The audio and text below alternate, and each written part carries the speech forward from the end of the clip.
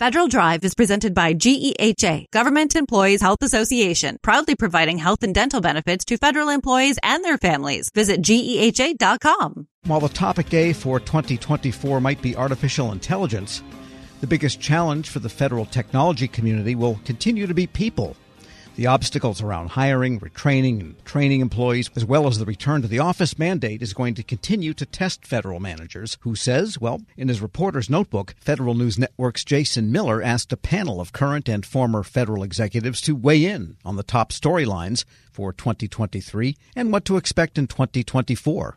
Jason joins me now with what they told him. All right, Jason, what did they tell you? First of all, they said there were some accomplishments in the past year. What did they highlight there? I talked to 6 people in and out of government, folks like Gundeep Ahluwalia, the CIO at Labor, and Steve Brand, the Deputy CIO for Resource Management at the Department of Energy, Guy Cavallo, the CIO at OPM, and then others like Renetta Spinks, the former Deputy CIO for the Marine Corps, also Mike Hettinger, Kevin Cummings, Jonathan Album, all names folks are probably familiar with if they've been focused on the federal IT and acquisition sector over the last a few years. And what I heard was a whole series of interesting things, like the IDEA Act came up several times. This focus on customer experience, the implementation and the guidance that came from OMB this year, that was a big accomplishment. Several years in waiting, I think something that folks highlighted as this will help push forward the administration's plan around customer experience. Another big one was from Steve Brand from Energy. He talked about the special salary rate and this idea of paying IT and cybersecurity personnel more money. Tom, we know, based on our data that we've seen on our stories we've posted, that this has been a big topic. And again, this was a big accomplishment, according to Steve Brand.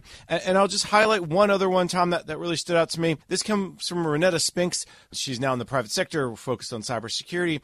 And she thought that the Cybersecurity and Infrastructure Security Agency's AI roadmap was a really important document. It was noteworthy because there's so much going on in cyber. The tactics, techniques, procedures are all changing, especially from cyber threat actors, that you need this idea of, okay, how do you take advantage of secure, trustworthy AI to really battle against the ever-changing threats coming in from cybersecurity. So in some ways, the people challenge and the artificial intelligence challenge are related because you need the talent to do AI properly, and you got to have that talent stick around, so that relates to the pay issue. I think you're absolutely right, and this is what we hear time and again when we talk to all federal executives, whether in the IT world or not, that this talent issue, if we don't have the people, it doesn't really matter how great the tools are, the capabilities are, we're still going to be challenged. That's another common theme that came out as they look back at 2023 and look forward to 2024. And you mentioned telework. Is that one of the challenges of just settling on a policy for everybody that we had in 23 that's carrying over into this year? From a telework perspective, Tom, I think what the return to the office is really what's come up time and again. What does that mean? How to make that work the best?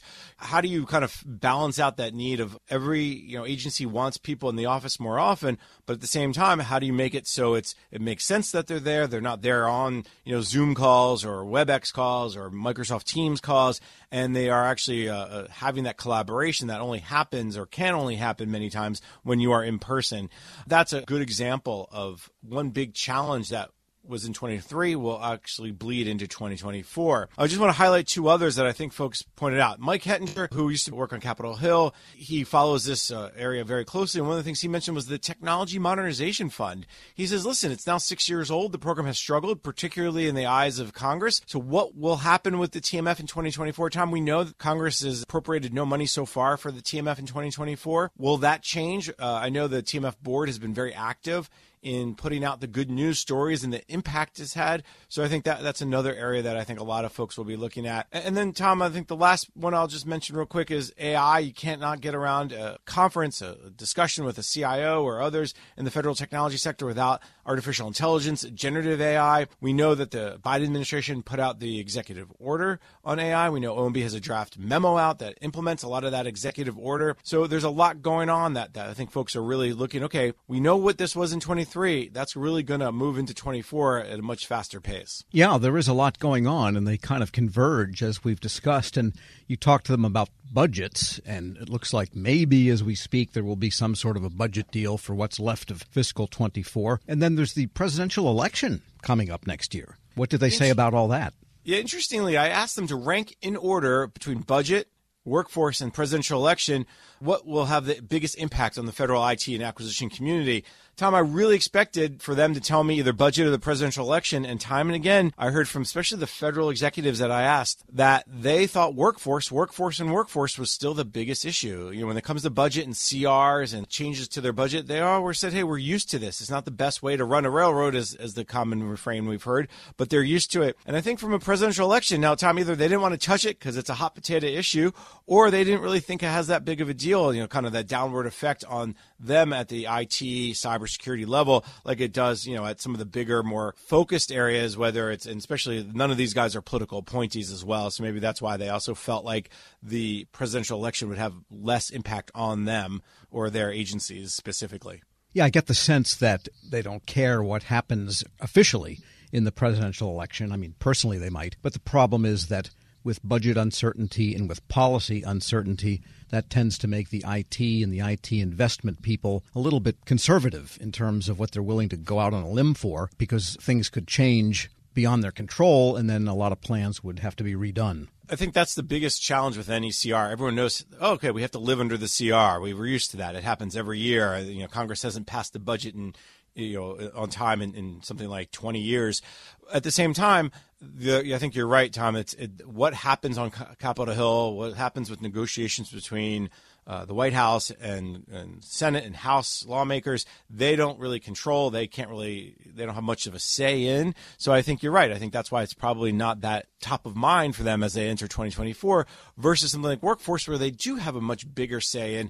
They do see that impact up close. If they can't hire enough cybersecurity workers, if they can't hire enough folks who know data or data scientists or cloud security or however you want to talk about whatever position you're trying to fill. And this applies not just to technology, it applies to acquisition folks, contracting officers and cores, applies to financial management, budget analysts, accountants, and applies to lawyers and doctors and nurses and so on and so forth. And I think everyone kind of feels like I can only control what I can control, and workforce is one of those things I can have a bigger impact on than, say, budget or even the presidential election. Yeah, so big as it is, the information technology complex, let's call it, is subject to the same vicissitudes as military or anything else big in the government. Yeah, I think one of the things we have to keep in mind as we kind of look into 2024 is what's really going to be emerging, and I think what's really going to affect them at a day-in, day-out level. And Tom, I think one of the most interesting things that stood out is I asked, what was the big buzzword for 2024 that emerged post-2023? And again, I think most folks said artificial intelligence. Not surprising.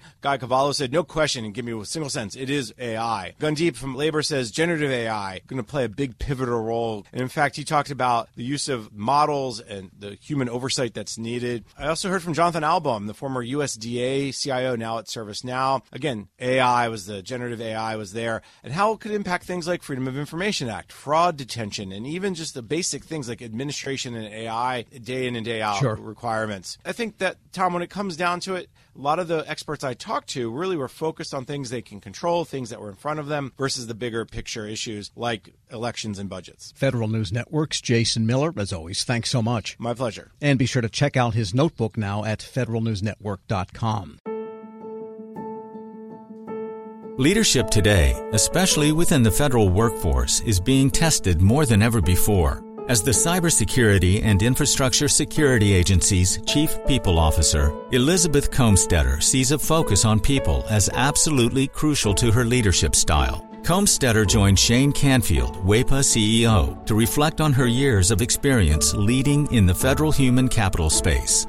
Hello, and welcome to the Lessons in Leadership podcast. I'm your host, Shane Canfield, CEO of WEPA. Today I'm joined by Dr. Elizabeth Comstetter, Chief People Officer at the Cybersecurity and Infrastructure Security Agency. Elizabeth, welcome. Thank you. Great to be here. In your current position at CISA, one of your responsibilities is ensuring a people-first culture. Explain what that is, and what's the role of leadership in creating and shaping that culture? Yes, at CISA, really paramount to our culture is a people-first driven aspect, so that we are really looking at how do we accomplish our mission through our people. And in order to do that, we really value our people. We want them to feel empowered and supported and respected. And also that their managers care about them. So well-being is important. Psychological safety in the workplace is important so that all voices and ideas are heard. So I like to call it our North Star. Having a people-first culture really starts with the people in order to get our incredibly difficult mission accomplished. In terms of leadership, which is a great question, I think we all know that culture is really driven by leadership and the behaviors that we allow and we reinforce in our leaders. So we really work at making sure that our leaders are bringing out the best in their people every day. So again, that they feel they can bring their voice, especially an opinion that might not go along with the majority of a group, so that we get that diverse perspective. We get those different ideas and experiences. And that's really where we find that it's important that leaders are purposefully bringing out their talent on their teams to enable our mission. Yeah, excellent. We're going through a culture project at our work. Oh, great. Yeah, it's been 6 months in the making, and it's going really well, but it is work. Yes. And it requires from the top down. So I'm also involved in that. I hear you. Great. Throughout your career, you piloted many different talent management programs, including at NASA, the CIA, the FBI, just to name a few, and you have an amazing career. What have you learned, or how have you might have changed along the way in creating and leading those programs? Yes, and I am so honored to have had a career in public service across multiple federal agencies, always in the realm of human resources and workforce performance. And I think because I study organizations and people in them, I've come to realize, particularly in the federal government, that many of our programs are really grounded in the industrial era thinking, that this is organizationally structured in a hierarchy with boxes and lines on charts, with the center being around jobs and what do we need to get this job done in terms of skills and training. And what I found is that we're really not in the industrial era anymore, where we would promote the smartest people who knew that work, and they would then tell the people on their team how to do things and oversee that work. We're now in a digital era and the information era where work gets done collaboratively across geographic boundaries and certainly across org charts. So we like to call it networks or hierarchies, and we really need to, again, unleash people so they can find those other people who are working on similar problems or have the right ideas. And so I really like to think of our work now in the talent programs being human-centered. It's more about the user and the experience than about the rules and regulations. So although we have to have rules and regulations, certainly in human resources, is that person experiencing what they need and getting what they need for their role at that time? So not so much on the job, but on the person. So for example, we're recruiting.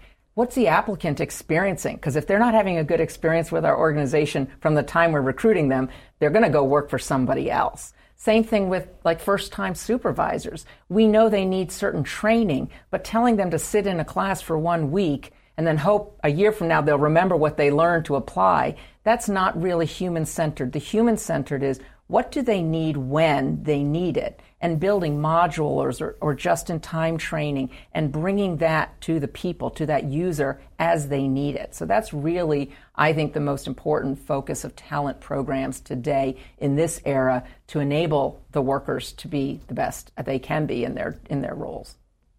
Excellent. New thinking. This is always an interesting question.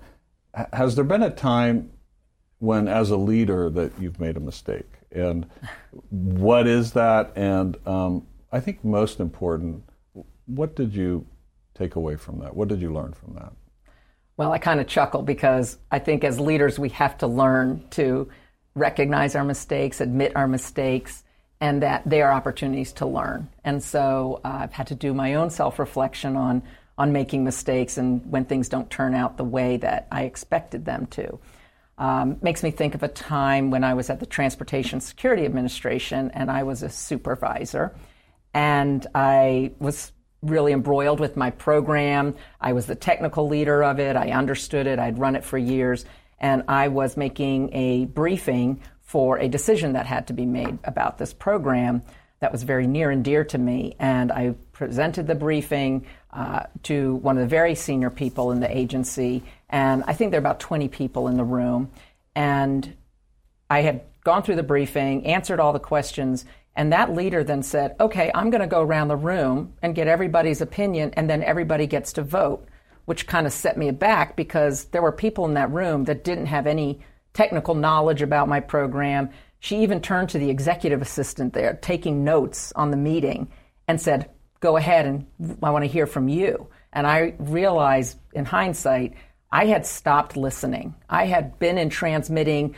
all of my knowledge and what I saw to be the right way, and I was not listening to different perspectives in the room because I didn't value that they were bringing any kind of input to this particular decision. And it didn't go as I had hoped, and I left very disappointed and was busy blaming the senior leader and how that meeting was conducted, that she let all these people have opinions when they didn't know, in my mind, didn't know what they were talking about. And so in reflection on that, I realize, and now as I've moved into more senior leadership positions, I realize that was a mistake, that it actually is really important to listen, especially to people who have different perspectives or at a different point in the career, not just the people who know the program or the technical really well. And so that was a mistake I made, and I realized in my own sense I wasn't listening to very different opinions, and I probably should have, because I would have learned more about what was needed for this program going forward than just leaving getting upset that it didn't go a certain way. So I've really practiced active listening. I've practiced making sure there's very different people on teams and certainly on committees or councils, that we need early careers, people new to the agency, people who haven't walked in the shoes of the technical workforce, because they're asking questions we need to hear for these programs to be successful. Excellent. Your career in talent management means your work is very closely tied to people. And even your title, Chief People Officer, what does that mean to you to be a leader in the federal system with that focus?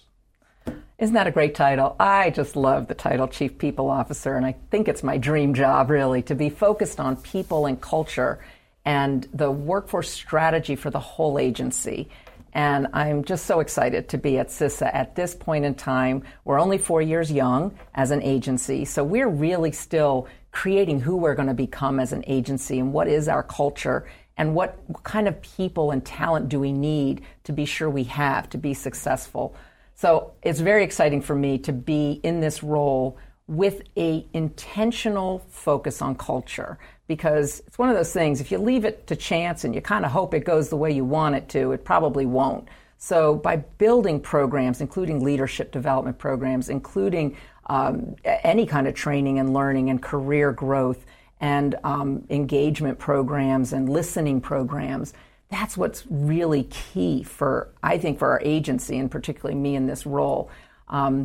I think in the federal government, we got used to doing annual survey, the Federal Employee Viewpoint Survey that OPM, Office of Personnel Management, runs every year. So we would do a survey and we'd read it and we'd say, oh, this is the opinion of our people. And then we would do action plans, and then we'd roll out certain activities that we would hope would increase engagement.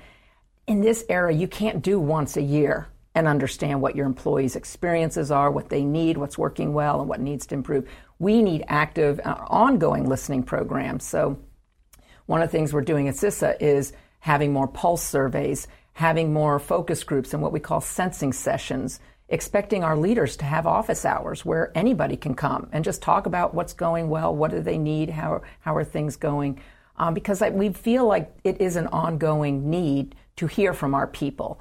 And I think in this role and over the years of serving, I've also realized there's never a one-size-fits-all. You know, we think certain people need certain things at certain times in their career. There's no one-size-fits-all. Neither can we also customize everything to every individual. So there's got to be a sweet spot in building really great talent programs, but also, like I said, thinking about, can we do this in modules? Can we make it a menu? Can we do it just in time as people need it so they can practice the new skill or knowledge in their role? So I think we have such great opportunity, again, with the technology that enables us to really focus on how we connect people with their work and their team to get things done in very new ways. This is always an interesting question. Is there a figure, either from your personal life, your past, somewhere in history generally, that inspired you, your leadership style, how you view leadership? There are many figures who have been very inspirational to me, but there is one that sticks out, and that's my mother, Paula Brownlee, who has been a very inspiring leader to me all my life. And I think because, first and foremost, she had a strong family and a strong career. And that's something I always wanted. And I saw her first as my mother, but then I also saw her as a leader in her career and in academia, which was her chosen field. But I always knew her family came first. And as I saw how she balanced different family needs with also a growing and more prominent career positions in leadership, that she had to balance that. And I think I learned from her that you can have both. You have to focus on different things through your career and through your life, but that you don't have to trade one for the other. I've been happily married for 32 years, and I'm a mother of twins who are almost 24 years old. And I've had a great career in public service. So I think that having her as a role model has really helped me find my own courage, find my own confidence, and find my own voice in how I can prioritize the things that are most important to me so that I can actually balance both family and career. And you're doing it well. Thank you. Having known you now for 7 or 8 years, and worked alongside you, your passion is infectious. Thank you. Your intelligence and the thoughtfulness with which you approach all of these issues, it's an honor for you to be here, and thank you for your time. Thank you very much. I'm Shane Canfield, CEO at WEPA, and until next time, have a great day.